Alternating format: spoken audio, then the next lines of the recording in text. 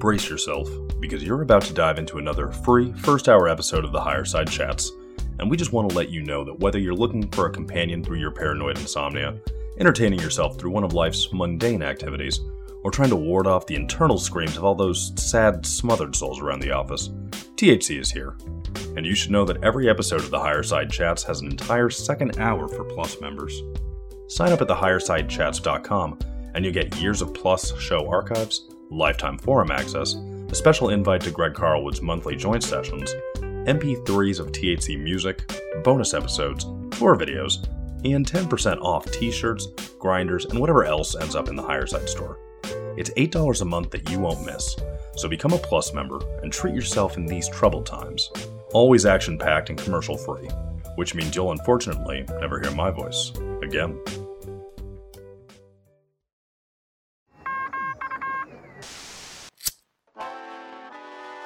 In the 1930s, President Franklin Delano Roosevelt addressed the nation through a series of radio broadcasts known as the Fireside Chats. His aim was to reassure the common man that our society would recover from its troubled times. Well, we're far from 1930, and I deal with a different kind of fire. For a new era of worldly frustration, we offer a fresh conversation.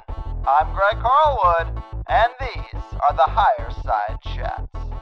Here we go again, Higher Side Chatters, doing the thing from sunny San Diego, just trying to tread water with the rising technocratic tide inching closer to our front doors every day. It's more important than ever for us to be confident in our widely thought of as controversial positions, the data we put our stock in, and the general philosophy that we can trust nature a bit more than a multi-billion-dollar industry that makes its greatest profits off people being unwell, shields itself from legal liability from this so-called safe vaccine, and is ignoring more simple and proven solutions to this situation called COVID in exchange for an experimental and profitable new shot. The social pressure is high, and the blind faith in scientism never more severe, and the importance of researchers who have been focused on these themes well before 2020 has never been more obvious. Which is why I'm very excited to welcome back the ever-wise Sofia Smallstorm. I first discovered Sofia when I saw her detailed presentation on many things that seemed coordinated and fishy around the Sandy Hook shooting, and that became the focus of our first interview.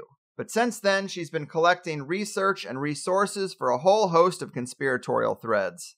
Geoengineering and chemtrails, the dangers of glyphosate and other corporate toxins, Morgellons syndrome, the harm caused by cell phone radiation and the level jump to 5G, as well as many other things. Today marks her fourth appearance on THC over the years, and I would say that someone who's been exposing the digital technocratic takeover, as well as the corrupt and dangerous direction we've been steered by Big Pharma for a long time now, is a perfect guest to round out 2020, a year when both of these things have come together with a synergy that should make anyone suspicious. You can always find her work at sofiasmallstorm.com and aboutthesky.com. Her online store, which offers a range of products for what she calls bioremediation, is found at avatarproducts.com. And she also has a great monthly newsletter available by subscription for those who want to stay plugged into her ongoing research. Well, here she is, the SoCal sage of so much, the anti-human agenda exposer and nature promoter, Sofia Smallstorm. Welcome back. Thank you, Greg. The sage of so much. That's good. I like that. Thank you. I try to do you justice, because you have been on these things for so long, and it is a real pleasure to have you back. So many people have had to take a real crash course this year in nailing down exactly how they feel about viruses, vaccines, optimal health, the true goals of the technocrats, what the World Economic Forum and its sustainable development goals really mean for us. But you had the tail of this tiger well before it roared the roar that has been 2020, and I'm just curious how you've navigated one of the most unique years of our lives now that it is coming to an end. Well, Greg, I am developing a different kind of philosophy than I've ever had before, and that would be to just navigate the present day. And I have really learned from looking into neuroscience and doing a lot of dabbling, a lot of experimentation, that your neurochemistry determines what happens to you, because you've basically set your body up for certain kinds of outcomes. And this sounds crazy, but it isn't. And you can change. You can change outcomes by altering the way that you think, and especially the way that you think about the future. And the place you start is in the present. Yes, that is well said. I've struggled myself with how much attention to give to the plans of the nefarious few. It's important to stay informed, but fear and stress states are physically harmful. And they say most stress and depression comes from dwelling on the past or worrying about the future, and we should stay rooted in the ongoing now. I think a lot of people are with you on that, not only being present, but that our philosophy should guide us, and we should spend time shoring it up, because it's becoming more and more obvious it's really the only thing we can trust. Yeah, and Greg, for so many years, I started doing this kind of other paths to go down and think about right around the time of the Iraq War. So when was that? 2003, right? And of course, I got depressed a few times when I watched certain videos. I remember one was about the peak oil and the end of suburbia, it was called, by that guy, Barry Silverman or somebody. And I watched that thing and I just sat there like a stone. I never felt so bad about the future. And then I got over it. It took a couple of days, but I decided I'm just going to go on living my life because we don't have peak oil right now anyway. Whether peak oil exists or not, at that time, I wasn't aware of the possibility that the whole thing could be just fear porn. So I got through that and I was waiting. We were all waiting. We were all waiting for this big, you called it something about 2020 came in with a huge roar, right? So 2020 is like we're finally all being pressed into the vortex and we're feeling the power of being pushed into this agenda that we've known about for so long.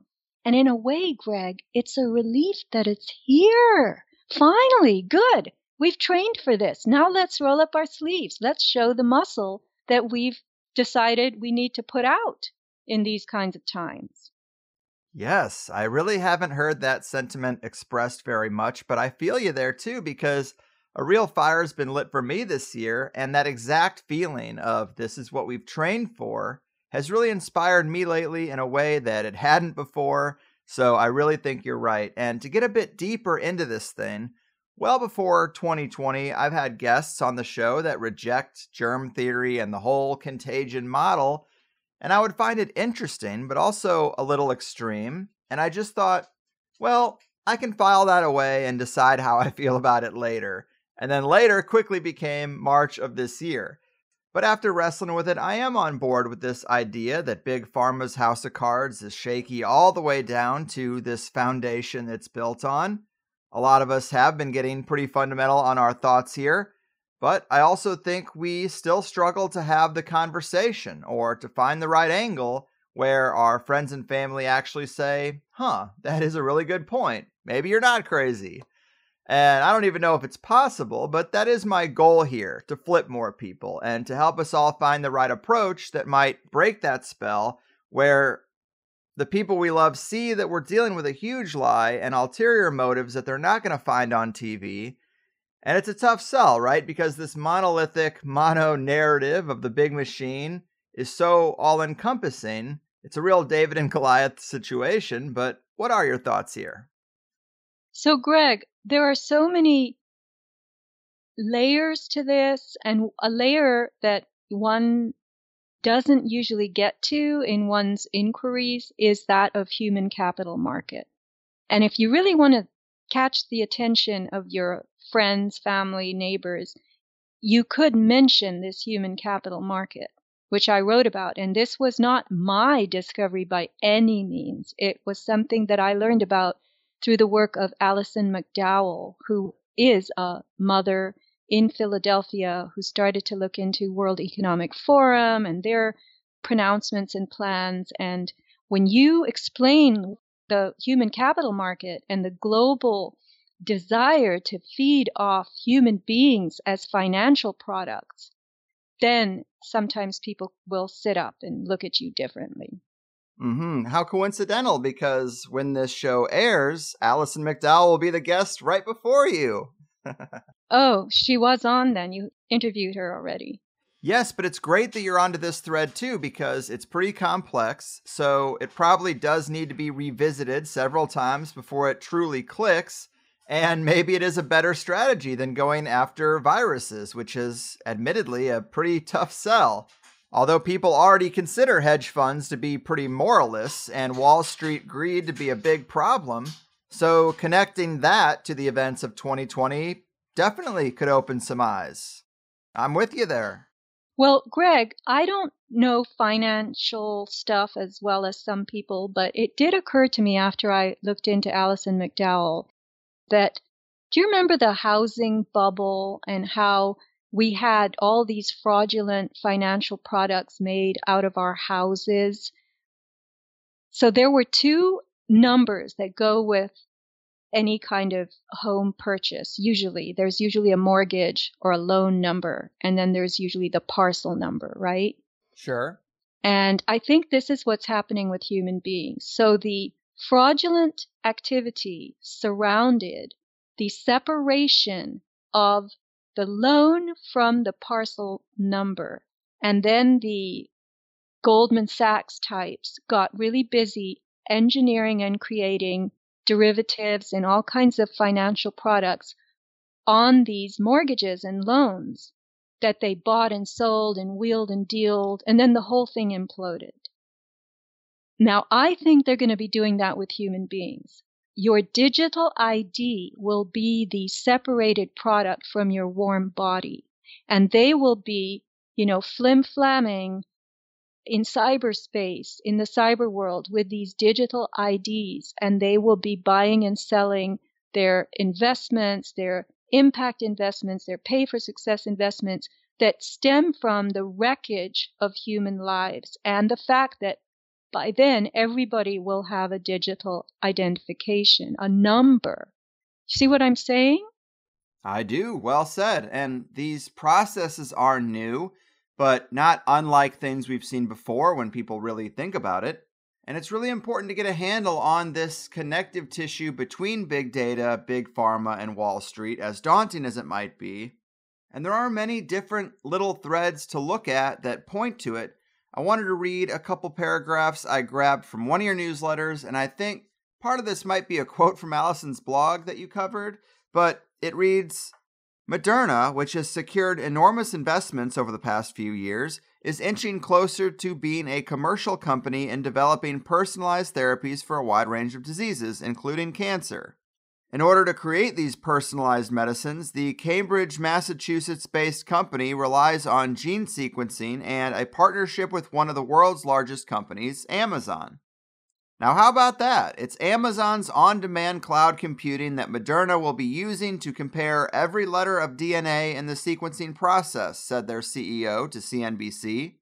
The Times of Israel reports that Moderna has been funded with nearly $1 billion from the U.S. government in spite of never having produced a vaccine and never having brought a product to market. And that's pretty wild. Those are great points. I don't trust Pfizer either, but at least they're not emerging out of nowhere. That should tell us something. We're all instructed to shelter in place, but at the top, they're making new deals, forming new companies, shuffling around billions of dollars, and they're quite active in a way that makes me think that they don't have the same level of concern over the actual thing that's supposed to be a catalyst for all this. Something people should probably think about. Yeah, that was from my July-August newsletter that you read. Now, how about that? It's Amazon's. And the other part of it was quotes from her blog. Yeah. Actually, no, it's from biospace.com that you read. That's where I took it from. But yeah, Moderna never brought anything to market. Moderna got $1 billion from the feds to produce this vaccine, the mRNA vaccine. Now, I don't know if you're familiar. Sometimes it takes a little bit of revisiting to really have it sink in so that you can regurgitate it, what this messenger RNA stuff is. And that was covered in that newsletter. And basically, messenger RNA vaccines, they depart from other vaccines altogether. Now, we could argue, some would, that, well, vaccines have never been safe or effective, blah, blah, blah. But vaccines are conventionally thought of as preventive medicine, okay? Even though you and I know that that's not quite true, not true at all, right? This mRNA vaccine is utterly different. It's utterly different in that what it does is it introduces into the cell by electroporation, meaning it's a triple needle vaccination. Vaccination is the shot and vaccine is the material that's delivered.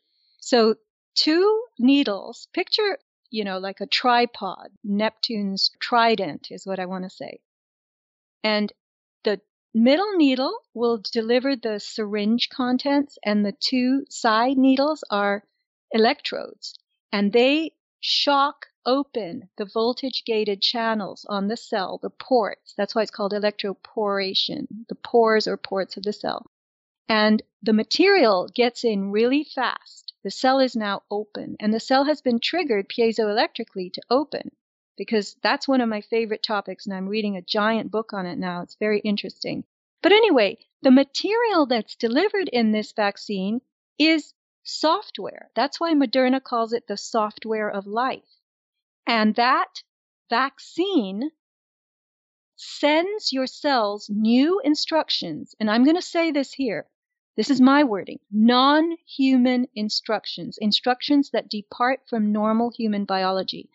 Telling the cells to make and how to make different proteins.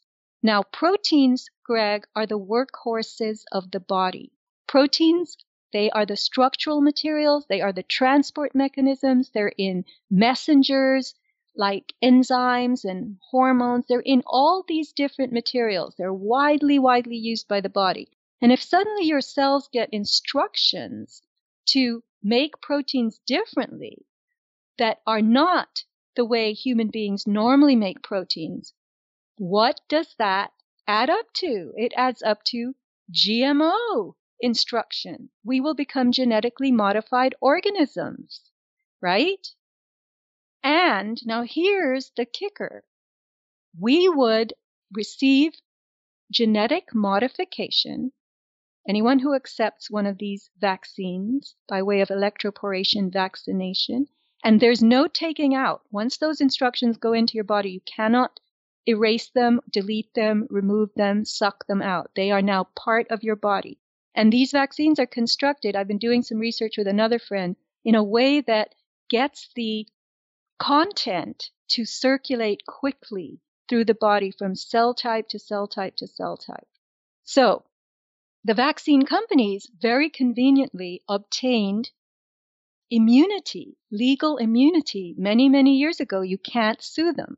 So now, because I'm going to use the word palming off, they're palming off GMO instructions to your cells as a vaccine. But it's not like any vaccine that's ever come before it, and can be taken out of your body. And you can't do a thing about it if you don't like the result. If you don't like the fact that you're GMO and now you're all weird and you can feel it and strange things are happening in your body, you can't say anything to anyone about it. Mm-hmm. Yes, the stakes are super high. It is a decision that once you make it, you can't unmake it. But in the conversations I'm having, people just, I guess they already look at me as a skeptical, conspiracy-minded person. Surprise, surprise. And so they take what I say and my alternative angles with a grain of salt. But they're saying things like, well, Pfizer's telling us it's 95% effective. The science is sound. And then when I start talking about nanobots and synthetic life, that's definitely a bridge too far. It's like really throwing someone in the deep end of the pool and they kind of just turn off. I don't know. I don't understand what the better approach is to reach people before they do get this crucial shot. I've tried to explain the virus itself or this COVID thing itself. It's obviously just a label, but it's like, what are you so scared of? Aren't you better off taking your chances with that when you really look at the survival rate and all that stuff as opposed to this? But I guess I'm still struggling with the best approach to turn more people on. Well, Greg, this is a fine art and you have to tweak it every time you're in front of someone. And you also have to realize that, you can't communicate successfully to most of these people. But as they say in advertising, 5 to 8 exposures creates a sale, right? So maybe they'll hear it from more than one person in different ways. And then the 5th, 6th, 7th, or 8th time they get wind of some of these arguments that you're trying to present and I'm trying to present, they'll say, okay, I get it now. But one other thing I wanted to bring up, and again, I am no expert. I have let's just call it a creative mind, all right, imagination. Maybe it works overtime. But Greg, I was reading all kinds of things about the PCR test, and I'm not trying to get too scientific here. I'm just doing a what if. Let's theorize, yes? Mm-hmm. So we know that this polymerase chain reaction test should not be diagnostically used, but it is being diagnostically used. We also know that it looks for certain genetic tags, many of them. And let's say 2 months ago or so, maybe more, there was a lot of stuff online about how one of the sequences that the PCR test looks for is human chromosome 8, right? Mm-hmm. Remember that? Mm-hmm. So a lot of people were talking about it, writing about it, proving it in the documents that showed what the PCR test for COVID was looking for. And I said to myself, what is chromosome 8? Do you know? I don't. All right. So I looked it up. And it is the chromosome for brain development. Or it is a chromosome related to brain development. So I said, oh, how interesting. Now, related to brain development. All right. So the word on the internet was, well, if everybody has chromosome 8, because we all have 23 sets of chromosomes, and 8 is going to be one of them. So if everybody has it, then you're going to test positive. Well, that wasn't my concern. My concern was, what are the other tags? What do they relate to? Maybe they're so minute that it's not easy to figure out what they specifically relate to. But this PCR test, you're supposed to take this COVID test repeatedly. There are sports players who take it every day. And so let's keep theorizing. I thought to myself, what if it's a sampling? It's actually collecting samples of your genome, and samples by the minute, to the minute. So you'll have a test 1 week, and then 2 weeks later you have another test. Now they have fresh samples. And what if they are building on the blockchain a profile of your genome every time they take these genetic samplings from you by way of this PCR test, right? Mm-hmm. So they're mapping you. They're mapping your particular genome on their blockchain. So when you come in for a test, your digital ID connects you to the part of the blockchain that is all your data. And guess what? Part of that data is this genome map that they continually build. Now, let's go back to mRNA and its CEO who says, this is personalized therapy, personalized medicine. So, Greg, did you ever go to Home Depot to buy paint? Yes. And you go up to the console with your swatch, your little color swatch, and it's one color selection out of, hundreds from all the different shades and brands and whatnot. And you give it to the guy, and he says, all right. He grabs it, and he goes to dispensers, and he pumps out white, and he pumps out a little umber, and he pumps out some red, and he pumps out some yellow, and he puts it on a big, huge spinner, and he makes your paint. So what if, based on this genomic map they have of you on their blockchain from all your tests, when you go for the COVID vaccine, they manage to create a vaccine that's just for you? Because they know you're chromosome 8. They know where your brain development is because they have seen it in all their tests. They know where all your hormonal stuff is going and is. They know your placement in real time. That's what 5G is for, real-time placement and image making. They're making you a digital twin in data form. And they create a vaccine right there at the COVID vaccine center, and it goes into you. It's made for you. It's different from everybody else's.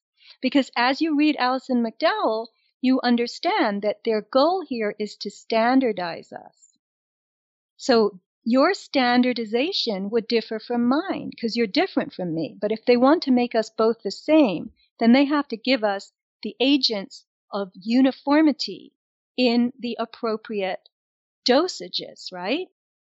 One mixture for you and another one for me, but eventually we'll get to the same static level. Mm-hmm. Well, I definitely think things are going that direction, but do we have any evidence that they're saving these test samples or that they're going to make alterations to the vaccine based on individual profiles? Because everything I'm hearing is that they're just making 300 million batches and we're all just going to take it. And that's something I've tried to say to people is like, we know with almost any pharmaceutical, different people have different reactions. So where is the science that says you can make one blanket thing and give it to every person and we're all now safe? It's just a blind faith and scientism kind of thing. And it seems like with this vaccine, I haven't seen anything that suggests that they're going to actually take into consideration our particular genetic profile. That would almost make it an easier sell to get people to take the vaccine. But the fact that it is just this blanket concoction given to everyone, despite our differences, despite one person's allergies or this or that, I mean, that's to me the thing that should make people more worried about taking it. Greg, I believe the first dispensation of the COVID vaccine will be saline solution. And all those people who say, oh yeah, I'll be the first in line, they will get nothing but salt water. Because nothing will happen, no ill effects. They'll start giving the real stuff. And eventually the plan is to personalize medicine. So they need your genome. They need your digital map on the blockchain that is very, very detailed. This is what biocapitalism is about. This is what biometrics are about. They're going to take your biological data and make a figure of you in data. This is what 5G is about. They'll target you specifically with sensors and whatnot for mind control purposes, behavioral augmentation. But definitely the idea behind the mRNA vaccine is personalized genetic modification. Well, let's talk about health and wellness kind of in general, because I know you graduated from Brown University and you heavily considered medical school, so you do have a knack for this sort of material, but the ways our bodies work, the best approaches to health, what the pharmaceutical industry is really doing to us, these things can seem very complex and hard to feel confident in for a layperson. But I recently heard you talking about oxidative stress, and I think it cuts to the core of what causes illness in the body to begin with. Can you talk to us about that a little bit? Because I think that it helps to understand that maybe Big Pharma has been going about these petrochemical pills all wrong, because most things do seem to come down to oxidative stress. Well, it isn't that they're going about it all wrong. It's just that that's the phase they're in. I mean, at one time, they treated us with leeches, bleeding us with leeches stuck to our bodies because they thought that that was curative, right? Or helpful. Mm-hmm. And today we laugh and we go, oh my God, taking people's blood with a leech, that's not going to get them better. Lobotomies, too, would be another one of those things that, what the hell are you doing? Right. So we are in an age of what's called chemical medicine, where they make man-made chemical compounds, and they've sold these to the public for many decades now as curative treatments. And this originates with the theory that germs, the bacteria that we've coexisted with, that live inside us to the tune of quadrillions, that these little imported, incorporated entities are killing us. When the fact is that bacteria are pleomorphic. They are the trash men of the body. They are very helpful little agents that crowd our gut, our intestines. They live on the organs and the skin. It's said that the blood is sterile and bacteria-free, but that's not really true, because there's lots of stuff thrown into the bloodstream to address different situations. So the bacteria are, in fact, after the inflammatory process, which is the body's first order of defense in times of injury or illness. Both injury and illness are forms of deterioration of cells, and they equate to oxidative stress, or can be caused by, or are caused by oxidative stress. Like when you bash into the wall and your knee suddenly has a big bump on it and flames up, it gets red, it gets swollen, and you see bruised material, red and blue blood vessel stuff underneath the skin. That's a blunt trauma injury. And the same inflammatory process takes place as when you inhale over, let's say, a can of gasoline, and you take in fumes and your lungs get irritated and you might throw up, and that's inflammation as well. Those are part of the immune response, and the immune response always involves inflammation. But if the inflammatory process, which is a very brilliant sequence of cell and subcellular componentry, I call them battalions. They're like battalions of the army. They go to the site of the damage and they start acting. They start eating, digesting, decomposing. They bring other effects with them. Some will release histamine, some will be counterhistamine. So they negate each other after the first battalion has done its job. The second battalion comes in, and frequently these different, like neutrophils, eosinophils, macrophages, they will actually consume the first battalion that came before them.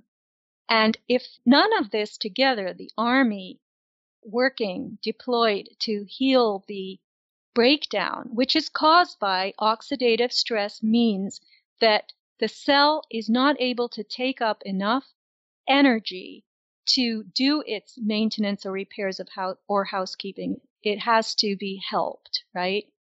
So oxidation just means that energy is burned and isn't being supplied. And it's the mitochondria inside your cells, which are the cell's own internal engines, that create supposedly the electrons from that fuel the ATP that fuels the cell to do its work.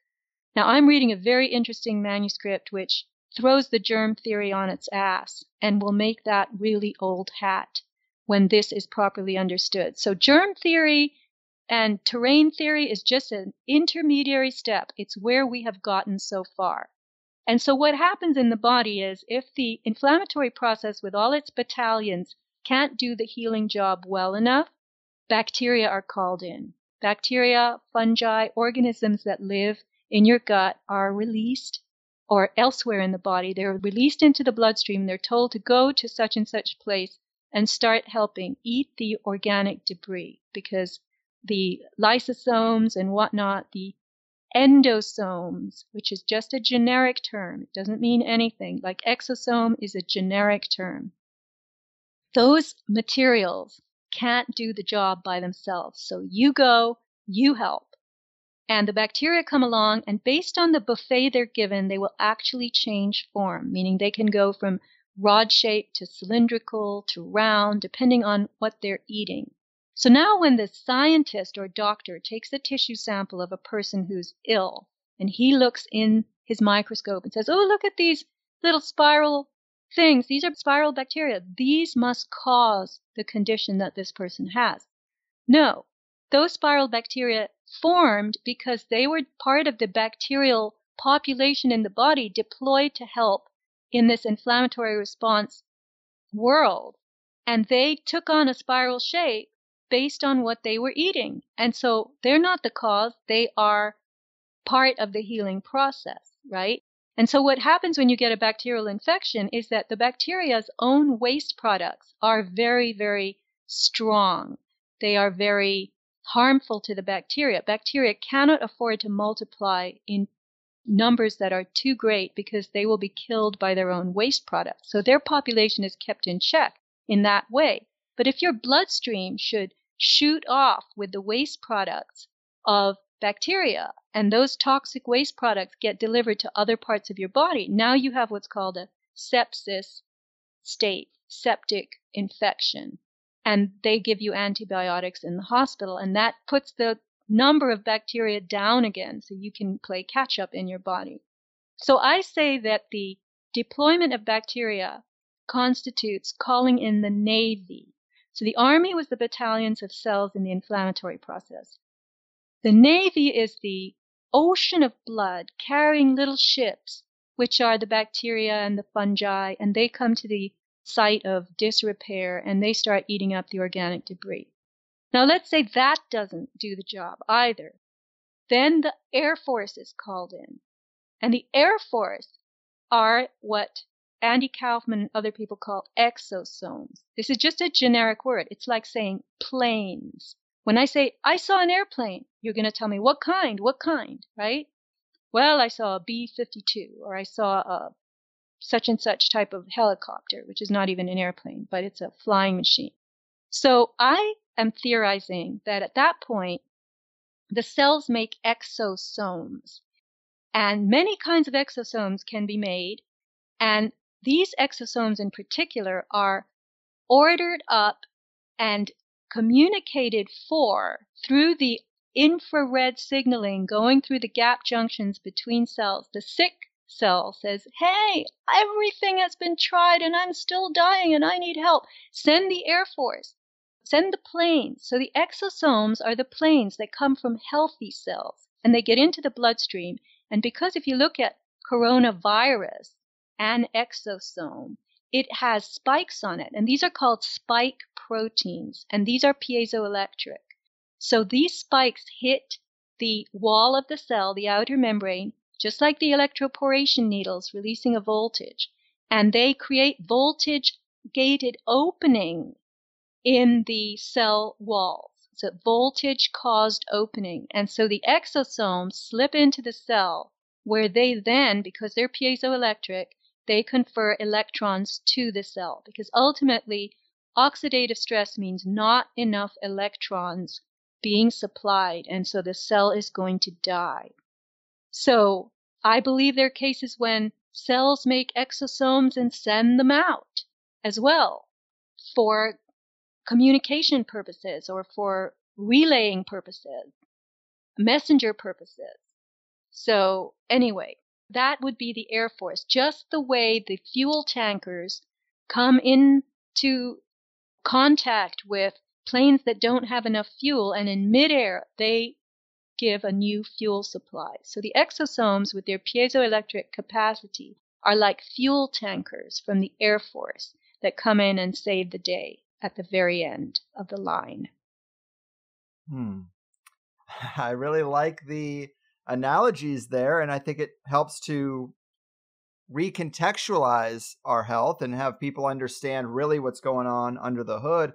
When I listen to the more esoteric or holistically minded doctors that have this whole other health paradigm, it seems like they are also emphasizing the electrical systems of the body and the importance of our bodies, or really our blood, requiring a negative charge. I mean, this is a big deal, right? Yes, because the water in the body is structured water, and everything in the world, really, electromagnetism is the dominating force of life. Even though it's not alive itself, lots of people would say, but Frankenstein, the movie where the monster, they put electrodes on him and then they enlivened him. They gave him life, right? Right. The final step. Yeah. So the body is like that too. And we have in our bodies cells with a nucleus and with cytoplasm. That's the watery substance in the cell around the nucleus. Just like if you cracked an egg, you would see the yolk, which is the nucleus, and an egg is the biggest cell there is. It's one cell, that's it, but it's huge. And the cytoplasm is the egg white. And the cytoplasm in human cells is crystalline in nature. It has crystal nature water in it. And the newest thinking is that the nucleus, the mitochondria in the cells, and ATP, the fuel molecule of the cell, that ATP's job is to keep the charge in the cytoplasm negative. And that negative charge means the presence of electrons. If electrons are present, there's electricity, the charge is negative. And that negative charge keeps us going. So when your cells lose negative charge, that equates to oxidative stress. And they start to wane and wither and fare poorly. So they need more electricity. And that's why we have things like TENS therapy, TENS, TENS units, which deliver little voltage, charges to your skin on different areas. You can go outside and you can charge your body simply by walking barefoot. This is why people love to garden, because they have their hands in the soil. The soil is conductive. The Earth's crust is conductive. There's mild electron flow caused by lightning, which occurs all over the Earth all the time. So there's a very mild electrical current in the surface of the Earth. And this is what we were accustomed to at one time. We lived barefoot. We were outside. We were sitting on the ground, walking on the ground. And now it's rubber shoes, carpets, sealed flooring, asphalt roads, and very few people ever get what's called free electrons from the Earth. And imagine how poor they are, how electron deficient they are, Greg. And that's the basis of degenerative disease, of degeneration. I think it's so fascinating. And I've heard a lot of people talking about the charge in our blood, like the magnetism of it, that is more what moves the blood through the veins than the heart. We're told the heart is this pump, but how logical is it that this one pump gets all the blood through our body to our fingertips and our toes? It's really the negative charge of the cells in the chute of our veins. And I've been told from some of these alternative doctors that the heart is more like a dam. It's like a series of vortices to manage that blood flow. And it's just really interesting in the context of heart disease being the number one killer. People are going in, getting stents put in their heart, quadruple bypasses, and we don't even really understand the heart, it seems. Now, here are some interesting things about the heart. The heart, you could call it a manager of blood flow. You could also call it a battery. It's like a big battery because the squeezing of the main pumping chamber, as they call it, pumping, is the left ventricle. So the heart, the vena cava deliver used up blood into the right atrium, if I have it right. And that atrium gives a squeeze, or actually I think it's a valve that opens, and the blood is dropped into the right ventricle. The ventricle gives a squeeze, and that squeeze charges the blood slightly, sends it to the lungs, and the lungs fill it with oxygen, and then it comes back. There's the pulmonary artery in between the heart and the lung, and it's coming back into the left atrium at the top of the heart, where when there's enough of it, the valve opens, and the atrium might squeeze it as well, drops it into the left ventricle, which is the big part of the heart that we were told pumps. So that's just a big battery. It gives a big squeeze, and there's all piezoelectricity in these squeezes, because when muscles contract, and that's what the heart is, it's a muscle, there are piezo subcomponents, crystal-type components in the muscle tissue, and they get charged, because the ground rule of piezoelectricity is when you apply a force, a mechanical force, a pressure, it's the same as a frequency. And when frequency is applied to a piezo crystal, that crystal generates a voltage, and vice versa. When voltage is applied to a piezo crystal, it compresses and it trembles and it releases a frequency. So piezoelectric effect is a twin of the photoelectric effect in the body, which is what I'm learning about now, but I don't know nearly enough to talk about it. So the piezoelectric effect runs our body, and the people in science and medicine are just appallingly underinformed about piezoelectricity. It was Pierre Curie in the late 1800s with his brother Jacques who discovered the piezoelectric effect. Piezo, I believe, is a Greek word for pressure or squeeze. And Pierre left it, he should have been called Piezo Curie. But Pierre Curie left his studies of crystals and the piezo effect to join Marie in her quest to isolate radium. But anyway, piezoelectricity, in my view, is key to everything. And in terms of the heart is a charger. That last ventricular squeeze gives the newly oxygenated blood a bunch of voltage and causes it to spin into the arteries. You were using the word veins. Veins is for the return, arteries is for the delivery, right? Mm-hmm. Now, the endothelium of the arteries, the inner wall, I believe, has tons of piezo components in it, piezo cells. So piezoelectric, the molecules have to be arranged in a certain lattice configuration. Piezoelectricity is used in industry all the time. It's used in your Bic lighter. It's used in audio, microphones, speakers, where there's frequency, like sound waves are a frequency. And it's called transduction, when sound waves are converted into electrical signals and then unconverted or reconverted. So in the example of the lighter, when you flick your Bic, your thumb pushes down on that little thing on the lighter, and that little lever, or whatever you want to call it, switch, squeezes a piezo crystal. And the piezo crystal is feeling a mechanical force, pressure, and it's going, ow, and it releases a voltage. So that's what lights the fuel in the lighter, and you get a flame.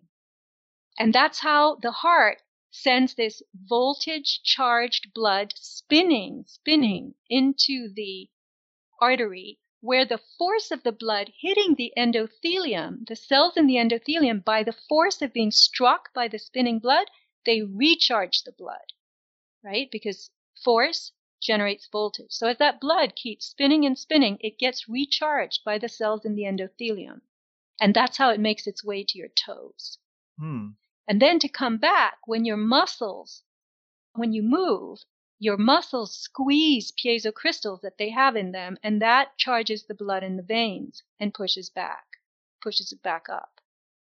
Well, I appreciate that explanation. It does make a lot of sense. It seems like all the most important things of the body are really what the medical paradigm is completely missing or intentionally ignoring, because they've built this whole system on, we have to sell these pills for these individualized conditions, when really they're not looking at the body holistically. They're, I guess, not identifying oxidative stress appropriately, and they're always treating the symptoms. And this is a big aspect of these things, where the pills might treat the symptoms. It might stop your nose from running. It might lower the fever or stop an ache or a pain.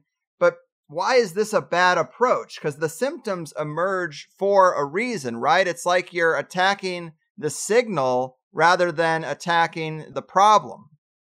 These symptoms, Greg, are always part of the inflammatory response process. So when you have the flu, which is not a viral-caused illness, but let's just say, or you feel crappy, you feel like a truck ran me over, oh my God, my head aches, my muscles ache, my joints ache. Your muscles and joints and head are aching because of the inflammatory response, number one. Every tissues in your body are blowing up because the body wants to deliver all these repair materials as fast as possible and as effectively as possible. But also the prostaglandins, those are, God, I used to know exactly what they were. They're a class of inflammatory healing agents, and they're protein polypeptides. I remember that. And they get going on your body, and they cause you a lot of pain. So when you take ibuprofen and aspirin and Tylenol, these are all different prostaglandin suppressors. So they suppress the work of the immune system and the inflammatory response phases and stages, and you don't feel the pain, and you think you're getting better. So aspirin it's an across-the-board prostaglandin suppressor like ibuprofen, but each targets slightly different range of prostaglandins. Tylenol targets other prostaglandins that are involved in generating fever, for instance. So Tylenol brings your fever down, but it's not helping you get better. So when you take these medications, whether they're over the counter or prescribed, all they do is suppress symptoms of the inflammatory response mechanism of your body, and they just get in the way, and they stop and interfere with your own healing process. And so you may never get well, or you may get imperfectly well, in which case you will catch a cold again or get the flu again because you didn't fix it the first time.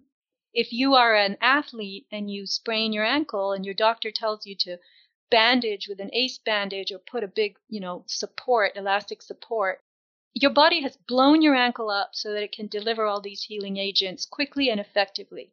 And your doctor says, elevate your leg. Why are you draining the blood out of your leg and putting this big tight bandage on it when your body wants this area blown up? Your body rigidifies that particular joint and causes it a lot of pain because it's telling you, sit still and don't move. I'm fixing this. Then they tell you to ice it. Why do you want to freeze and constrict the tissues that your body has heated up and opened? So when you use ice and whatnot on a chronic, like an athletic injury for weeks and weeks or years, some people do. I know people who ice their ankle every time they do a sport. And then 10 years down the road, it still hasn't healed. Are you surprised why? Man, I do just love looking at our holistic system, our body, in a completely new way because it seems more magical. It seems more intelligent. It seems more self-sufficient. It seems more capable of handling our problems than the totality of Western medicine. And it's just interesting. And, oh, sorry, if you're going to say something. Yeah, I just thought of something very unusual, but I want to lead up to it. So we were in chemical medicine. We've moved into radiation medicine, where you go and you get scanned. You get this MRI or PET scan or CAT scan or this scan or that scan. And they tell you what's wrong with you based on the scans.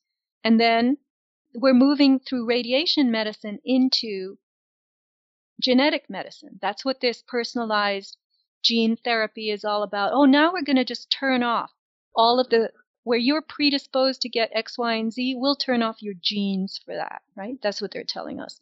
So we're moving into genetic medicine, but eventually we're going to be in, I don't know, if they do it right, they will reach electric medicine or light medicine, because so much of real healing is predicated on enough exposure to electrons and light, the right balance of electricity in your body. But I'm going to tell you something really wild. This is my own theory based on some of the stuff I've been studying in the last year. Let's say you were a wild savage or some tribal type living in the wild with nothing sophisticated at hand, and you lived in a little cluster of huts or villages or whatever, and you fell down and you had an injury, and you lay there moaning, and your people came and they helped you, brought you some food, and you lay there, and it was realized in your community, and you realized yourself, well, I can't lie here forever. I'm going to have to get up and I have to contribute. I have to do my thing in my little group, right? The will to heal would turn on. You would go, all right, I'm ready. I've got to be ready to go in a couple of days because these people need me. And your pineal gland would give a giant piezoelectric charge, and it would generate enormous amounts of neurochemicals and neurotransmitters, and you would then heal very quickly. This is scientific fact. You can will yourself into having a very powerful healing response. Mm-hmm. If you lie in a bed and you wait for the doctor and you're in a hospital and these nurses are bustling around and you think, oh, they know, I don't know, what am I going to do? How long am I going to be here? And they put you on a drug regimen for this many weeks, and you have to get a scan in this many weeks, you're not going to heal. Mm-hmm. I like it. There's a lot of conversation about what the pineal is really for. Maybe that was its use at a certain time. The pineal gland continues to be a crystal-filled, let's just say, organ, and it can be charged and activated whenever by you. I like it. And so, we're talking about this alternative paradigm. How would you make sure your body is negatively charged, or that your blood is negatively charged and devoid of oxidative stress, if that is the number one thing that all these little micro conditions spill out of? How do we use this new information for our greatest benefit? Greg, this is why and where I started the whole bioremediation thing on my tiny little wobbly store, avatarproducts.com. I was turned on to iodine by a friend who was a nutritionist. She was not even a friend. She was just somebody I met. And it all started this way. Somebody emailed me and wanted to buy a DVD and lived locally and wanted me to deliver it. It was a $5 DVD, Clifford Carnicom Aerosol Crimes. And I said, I don't do $5 deliveries. I mean, really, I have to drive somewhere to deliver $5 product? And she said, I understand. And the way she said it was so nice that I thought the better of myself. I said, where do you live? And she told me. I said, okay, that's near where I go when I walk on the beach. I'll just come over with the $5 DVD. You give me the $5. And she had been in bed for 3 years, very, very critically ill, chronically ill. And she told me that iodine got her out of bed. So I sat there and I listened to her talking about iodine, and all these bells went off in my head. It was just like a resonance. And I said to her, do you have some iodine? Could I buy some from you? And she said yes. And I took a bottle and I started to take just a couple of drops a day. And my God, within 2 weeks, I felt like I felt in the summer. This was November, when I usually feel draggy because they changed the time and the light is really waning and you don't feel like going out and exercising. And now I'm like I feel in July and August, lean, mean, fighting machine, swimming in the ocean. I couldn't believe it. And I realized it has to be this iodine. And I started studying iodine. Iodine is actually a metal, as magnesium is as well. And iodine is negatively charged. It's one of the halogens. If you look for it in the periodic table, it's right by fluorine, chlorine, bromine. And they're very similar. And what these people have done in big pharma and the world at large, the overlords, they have filled our world with similar molecules to iodine. Iodine's dangerous cousins, I call them. Chlorine, fluorine, and bromine. And the poor body is a biochemical blind man. It just doesn't know that chlorine, fluorine, and bromine are not iodine because they're so similar in structure, in electromagnetic charge. So when you have fluoridated water, when you have chlorine in your drinking water as well, in the pool, in Clorox that you wash your clothes with, and Ajax and Comet, and you have bromine in fire retardants, and it's sprayed on all kinds of stuff to, like, they irradiate everything in warehouses with fluoride sprays and bromine to prevent bugs and weevils and things from getting into the food that they're going to ship and store. So your body is taking up those halogens, which iodine is a halogen as well. It's in that chemical family, that elemental family. Your body is making its thyroid hormone out of chlorine, fluorine, and bromine instead of iodine. So when you get iodine on your cell receptors instead of the bad guys, your body starts to change. You start to detoxify. You start to feel normal. You start to get your charge back. Your ATP starts to fill in more easily, and your cells have more to work with. Magnesium, the same. Magnesium is the most dominant ion for the interior of the cell. It helps to maintain the cytoplasm's metabolic balance. But your body, now this is very interesting to me when I figured it out. I used to have a booth at a farmer's market. You were there, right? You saw me there. Mm-hmm. And for years, Greg, I would watch these old people, because we have a lot of old people who come to San Diego from like Wisconsin and Minnesota for the winter. They're called snowbirds.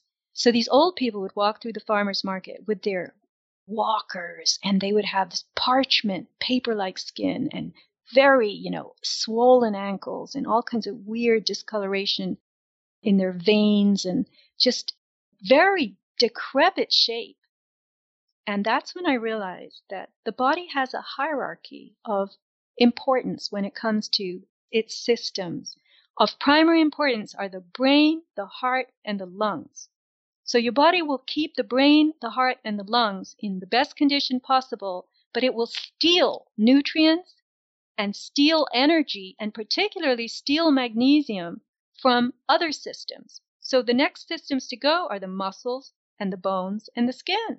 So your skin, muscles, and bones are giving up their nutrients, their minerals to the bloodstream to furnish the heart, the lungs, and the brain to keep those guys going.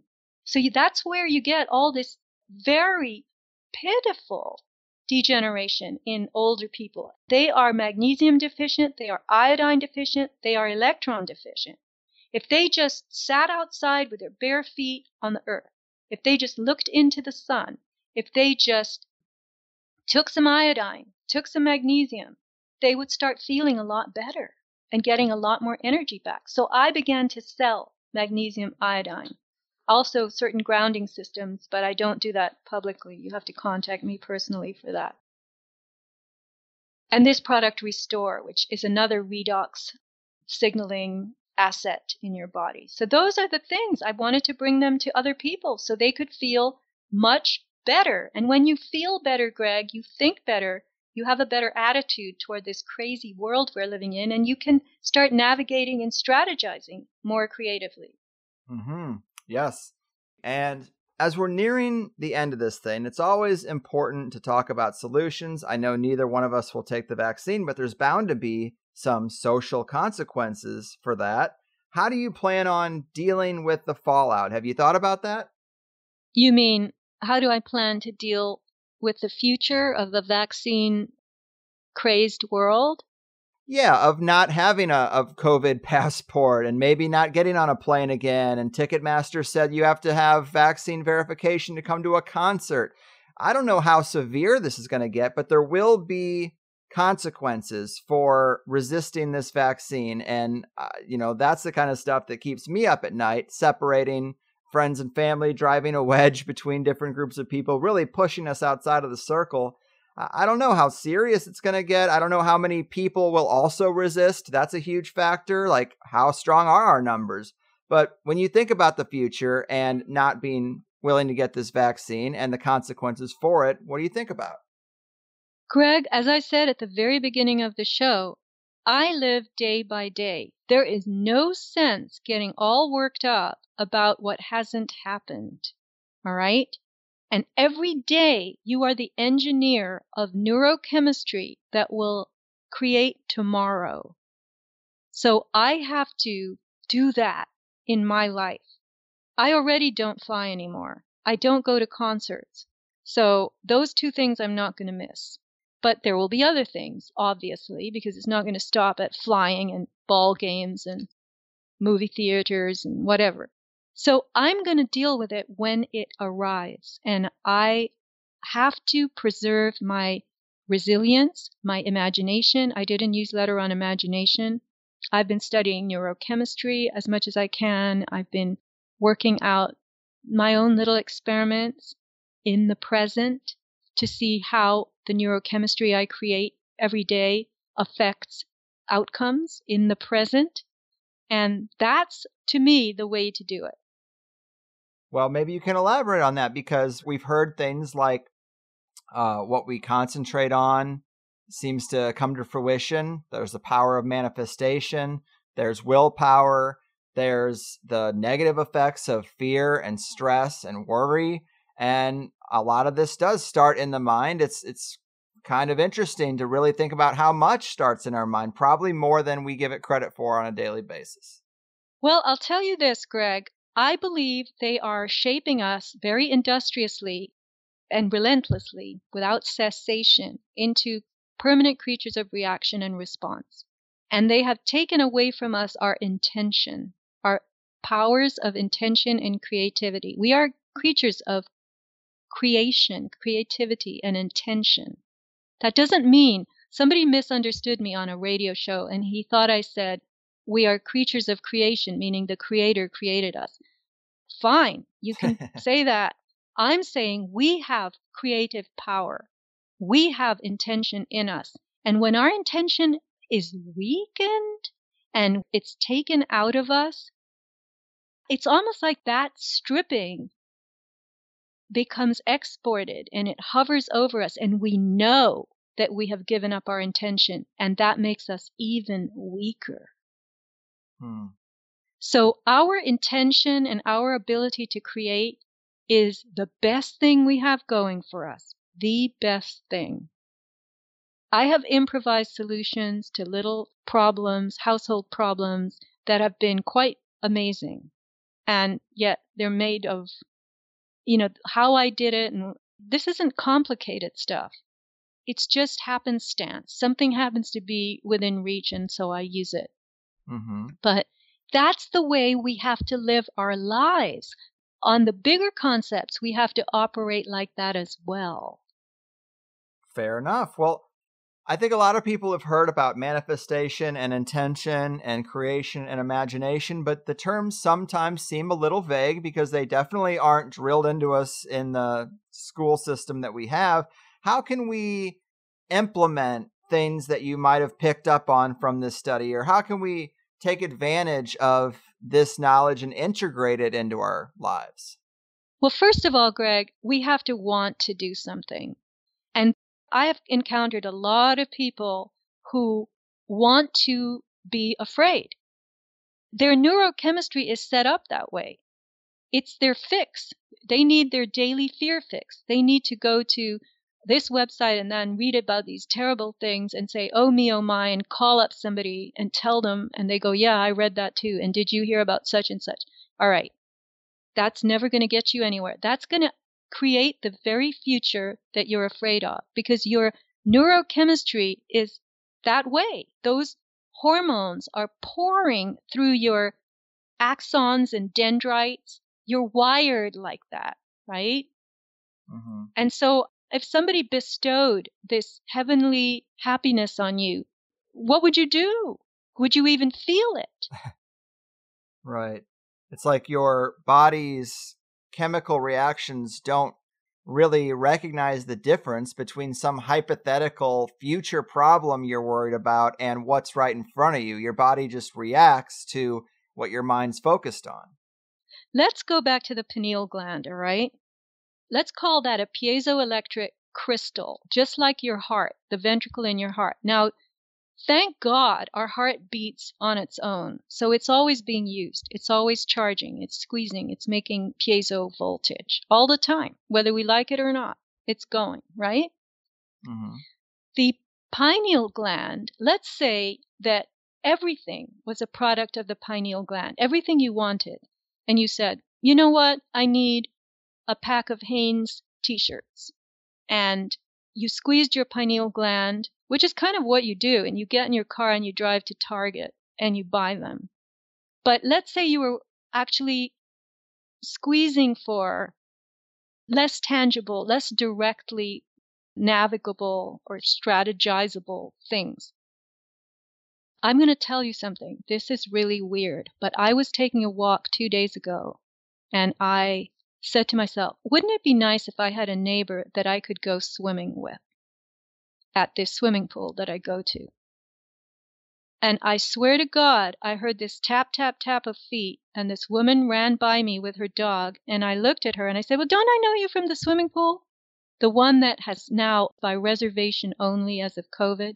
And she said, yes. And I said, do you swim there? And she said, no, I can't, because I don't have a flexible schedule. I can't book my lane 8 days in advance. And I told her, well, I said, I have a pool that I can go to where you don't have to do that. And Greg, within 5 minutes, the thing that I said materialized. A neighbor, she lives on the same street. I didn't know she lived there. And I can take her to my pool. I mean, that seems like a stupid example. But I'm telling you, I thought the thought, and I said, wouldn't it be nice if? So what if my pineal gland gave a big squeeze, and there she was? Right. We don't know the nature of reality.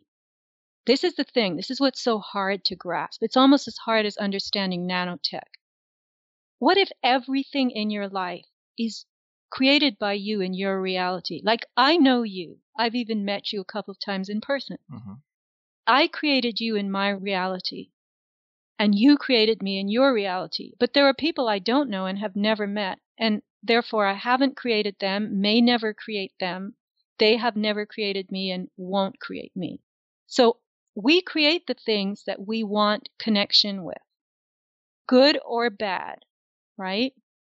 Yes, I'm very much on this page, and I think that's a great example with the neighbor and the pool, because I've been hearing more and more people talk about the fact that everything out there, it's all a reflection of your inner world. And even in some strange paranormal experiences, when people see a UFO, if you talk to them, they'll say, oh, I was walking through the woods and I was in a state of despair and I was calling out to the universe for some kind of sign or something to help me. And sometimes we say, oh, it was an angel or it was God, but it's not unlike what you did with the neighbor. It's like you can manifest things that you are looking to see or want to cross your path. And it's the same with signs. When people talk about, especially Native American lore, they have this idea that everything is conscious. And when you see a crow fly overhead, that's a sign. When you see a fox cross your path, that carries some kind of symbolic weight to it.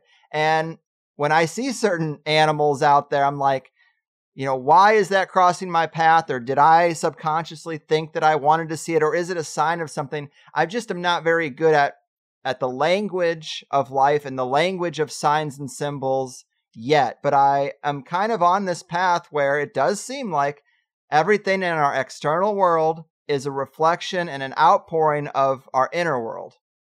Absolutely. And Greg, I wouldn't say that you haven't learned the language of signs and symbols enough yet. You are going to make your own language of signs and symbols.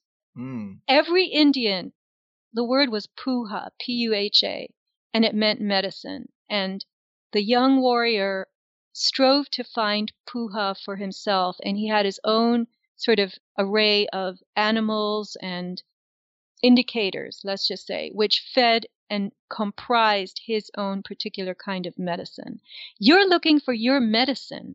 And this is not medicine in the allopathic sense. This is the stuff that charges you, your electricity, the way that they're mapping our biome on the blockchain. You can map in just as detailed a way your life in your consciousness. Yet it has to be flexible. I mean, you can't hope to control every aspect of it. You have to allow room for the trade-off, the back and forth, the play of your intentions and then the manifestations. And I have decided that the stuff that you create in your life can often be created with a terrible glitch in it.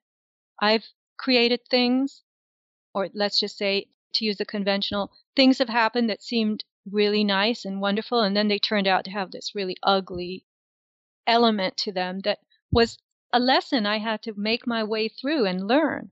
So as you create, you're really just improving and improving and improving your mastery of your own language of lessons and adventures.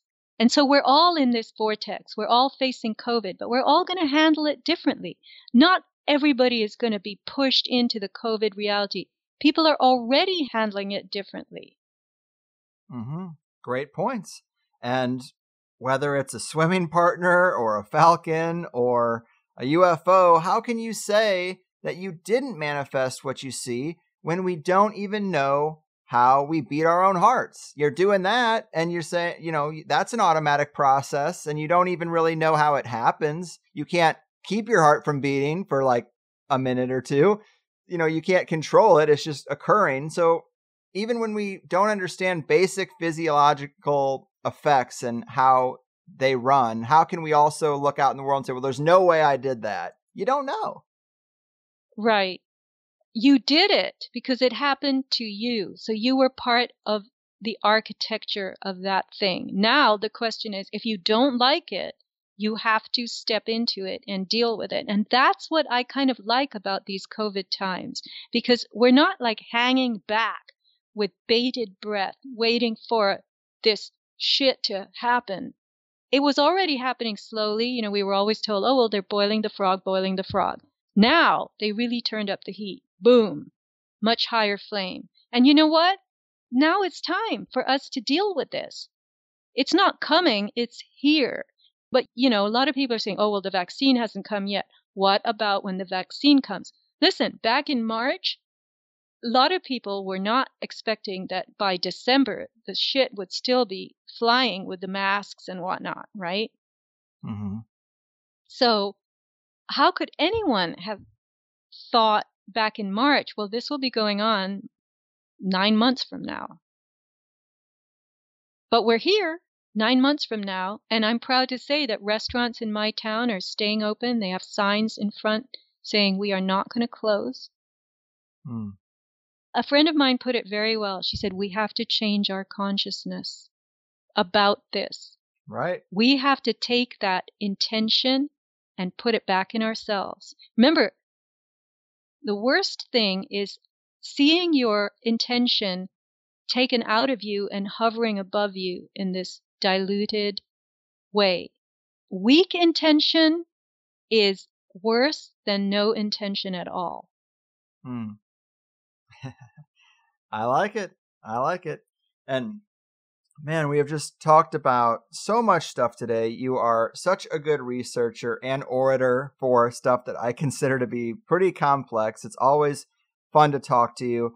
Before we really call it in, remind people about the importance of your newsletter, the things they'll find in your store, anything else you'd like them to know about following up with you or just staying plugged into what you're doing. Yes, thank you, Greg.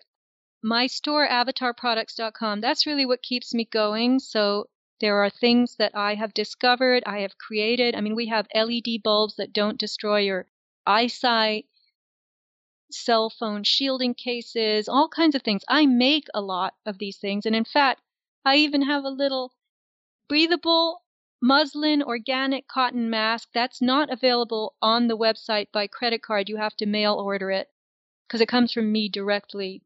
And I have a shipping partner for my website these days.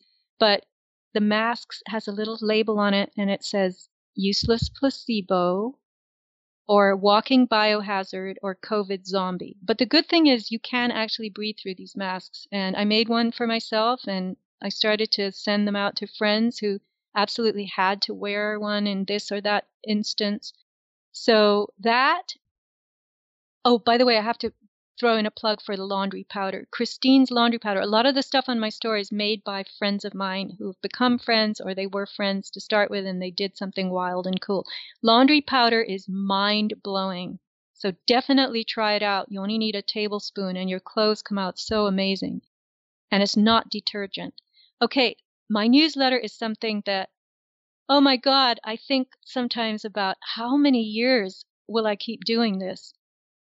I do it monthly. Sometimes it's a double issue. And I really go into different nooks and crannies of curiosity and then kind of put it together in written form. For instance, I did 1.5 newsletters on Indians, double issue and a bit of the issue before, because I couldn't believe what I was learning. So people can subscribe. It's by donation, a minimum of $50 a year. And on my website, sofiasmallstorm.com, there's a little icon with the address. So I do shows periodically with hosts. But I must say, Greg, the hosts that want to interview me about my newsletters are dropping off. I don't know if it's because they've been suppressed on YouTube and they're going through, you know, those horrible, depressing, muzzling times. But this is the first show I've done really on newsletters in quite a while. So I will do shows every now and then, and that way people who don't subscribe can hear a bit about it. But the best is to just subscribe because each one is a surprise. Nobody ever knows, even me, what I'm going to write about next. Mm-hmm. Yeah, they're very diverse, and I appreciate those newsletters a lot. And I guess there we have it. Well, thanks so much for doing this again. It has been too long, but your knowledge is very valuable, in particular when we are under such pressure. So I really appreciate everything. Do take care and keep fighting the good fight. Thank you, Greg. And you too, continue to have a spring in your step. I will try. Thank you. And all the listeners, thank you. Yes. Serenity now, dear people. This is the way. And what a way to round out the year. Sofia Smallstorm, always a welcome guest. Got a good one planned for the first show of 2020 as well. As much as I am kind of getting tired of going over aspects of the pandemic plan, it is nice to bring people back years later to basically have them say, I told you so. I feel like I actually owe it to some people to give them the chance to say, see, all this talk of synthetic life and biomedical agendas that I brought up 3 years ago, we're in it now. But it is how Sofia frames true health and the cause of disease that I find really interesting and most likely correct. When I look at the range of what people are saying about how our bodies work, what wellness really is, how industrialization and Rockefeller medicine have set us back and twisted our understanding, Sofia's research and conclusions seem on the money. They're very valuable to me. I'm sure a lot of you guys feel the same way. And I'm looking at my calendar, I'm looking at my lineup for the next month and a half, and there's definitely a fair amount of old guests returning to talk about where the elite are trying to take us on the road to Agenda 2030, and even new guests who really want to offer us their perspective on all things the Great Reset and COVID-1984. But outside of what I've already agreed to, I would like to get back to the weird. I would like to get back to magic, and I'm sure astrology will be part of the looking forward to the new year lineup. But some of the more paranormal stuff, the unexpected stuff, that is what feels exciting to me now. But just like last year when we had all this energy welling up, all this excitement for 2020, happens every year, but in 2020, I think we all saw that energy amplified back in January. And I know the energetic theme this year is, well, I'm glad 2020 is over, now we can put it all behind us. But I think we really know that the plan is marching forward regardless of the arbitrary calendar change. The Grand Conjunction, now that's a different story. Funny how they passed the big stimulus spending package on that very day. Some people in Congress were like, this is 5,000 pages. Why does it need to be voted on today? I can't read this. Well, timing is everything, right? Maybe those packages, as insane as they are, will be some sort of great revealing of the deep depths of the institutionalized corruption. Or maybe nothing will happen. But what I'm trying to say is the memes and the energy out there is let's move on from 2020. Of course, who wouldn't feel that way? But we know that we really can't. And be that as it may, I'm also saying I've been trying to balance out current events with fun, wild stuff like Chad Stemke's Portal Places, or Chris Bledsoe's Alien Angel Encounters, or Lynn McTaggart's Power of 8. Even when so much still comes back to the World Economic Forum, lockdowns, and viruses.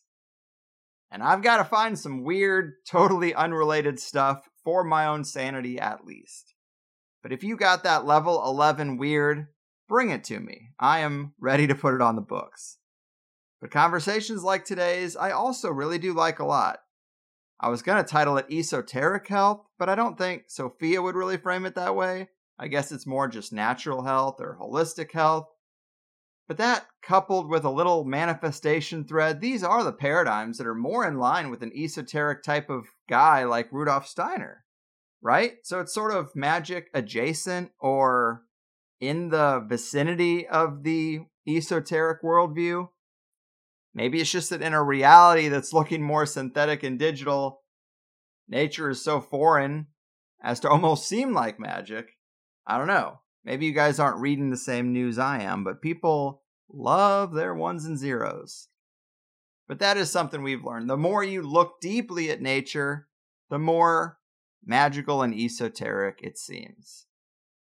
But I guess that does do it for THC interviews in 2020. Despite everything, I hope that a lot of you can look at your lives and point to at least a few areas where you're better off today than you were this time last year. I definitely can, and I know I got this weird job, but a lot of my inner circle can also say that. Whether it's getting a new tech certification and changing career paths, or getting a nicer place, or getting pregnant after a long road of trying. There are a lot of wins out there, Cable news is obviously very obsessed with the negative, with the losses, but there are wins. So I hope you can look at the way 2020 is presented on the news or through the memes and at least find a few reasons to say, actually, it wasn't all that bad compared to the realities of a lot of other people who weren't as ready for this as I was, or had to see their worldview turned upside down, had to wrestle with establishment trust issues that I wrestled with a long time ago. It's like Sofia said, a lot of us have been training for this, at least mentally. And if some of it is inevitable, stopping it isn't an option, well, then at least riding some of these waves without being crushed by them, mentally, economically, physically, that's something to celebrate, and it's something that's way more within our control. But 2020 did get very real, and I hope that you're happy with the choice of hitching up to the THC wagon. We rode this thing out together. I think we learned a lot. I think we saw a lot of changes in conspiracy culture. I think we witnessed some self-proclaimed truth warriors really behave in cringy ways when the pressure was high. We saw people who are typically critical of international medical corporations and predatory class philanthropy and media hype fall right into the traps that I thought they'd been talking about for years. Which kind of shows that some people never really believed what they were saying. I do hesitate to call anyone out, not really my thing. I'm sure a lot of you know what I'm talking about, but it's really not about them anyway. I guess what I'm really trying to say is that by comparison, I hope you're satisfied with how I've looked at things with the guests I've chosen in this past year.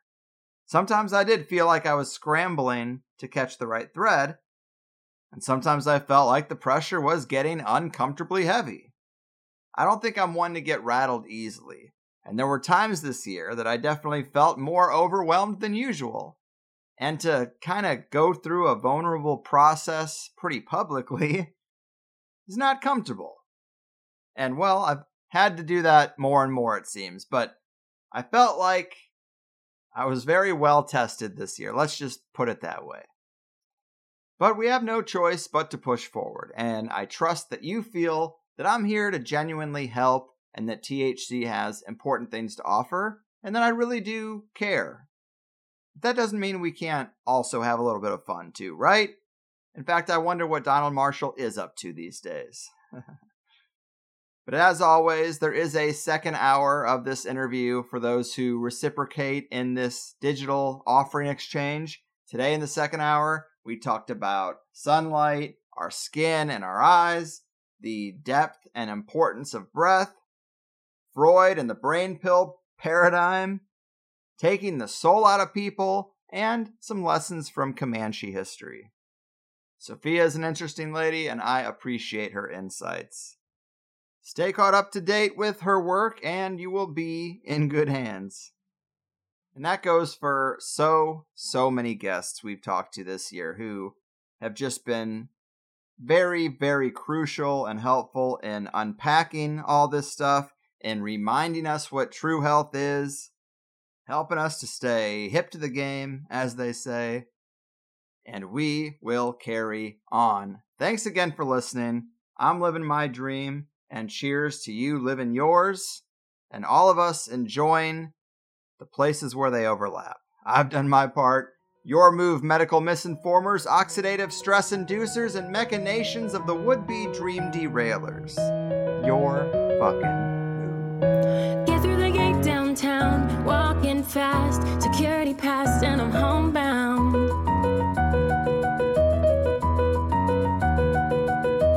Yeah, well, that was the plan, but I got flagged, beaten and gagged, and my hands bowed.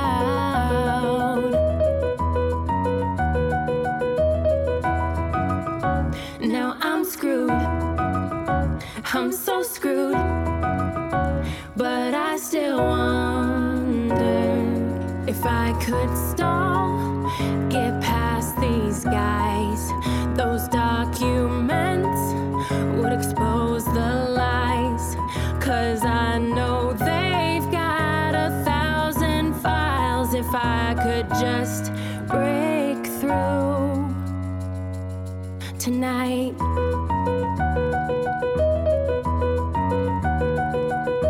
Bioweapon disease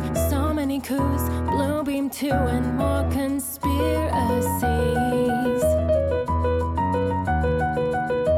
I was close to the prize, but now these guys are wiping clean my precious memory.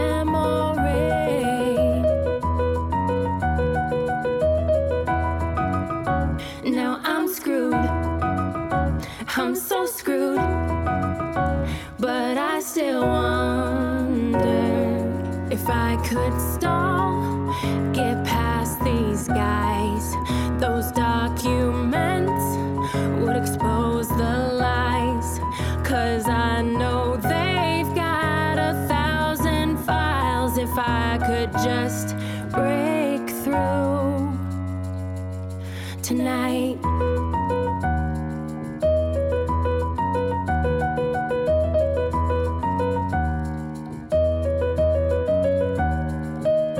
And I just wanted to know. I just wanted to see. I don't wanna let this go. I don't. Get through the gate downtown, walking fast, security passed and I'm homebound.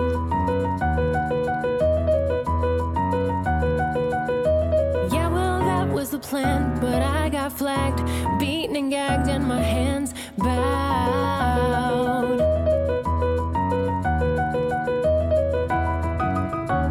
Now I'm screwed, I'm so screwed, but I still wonder if I could stall, get past these guys. Those documents would expose the lies, 'cause I know they've got 1,000 files. If I could just break through, if I could just break through tonight.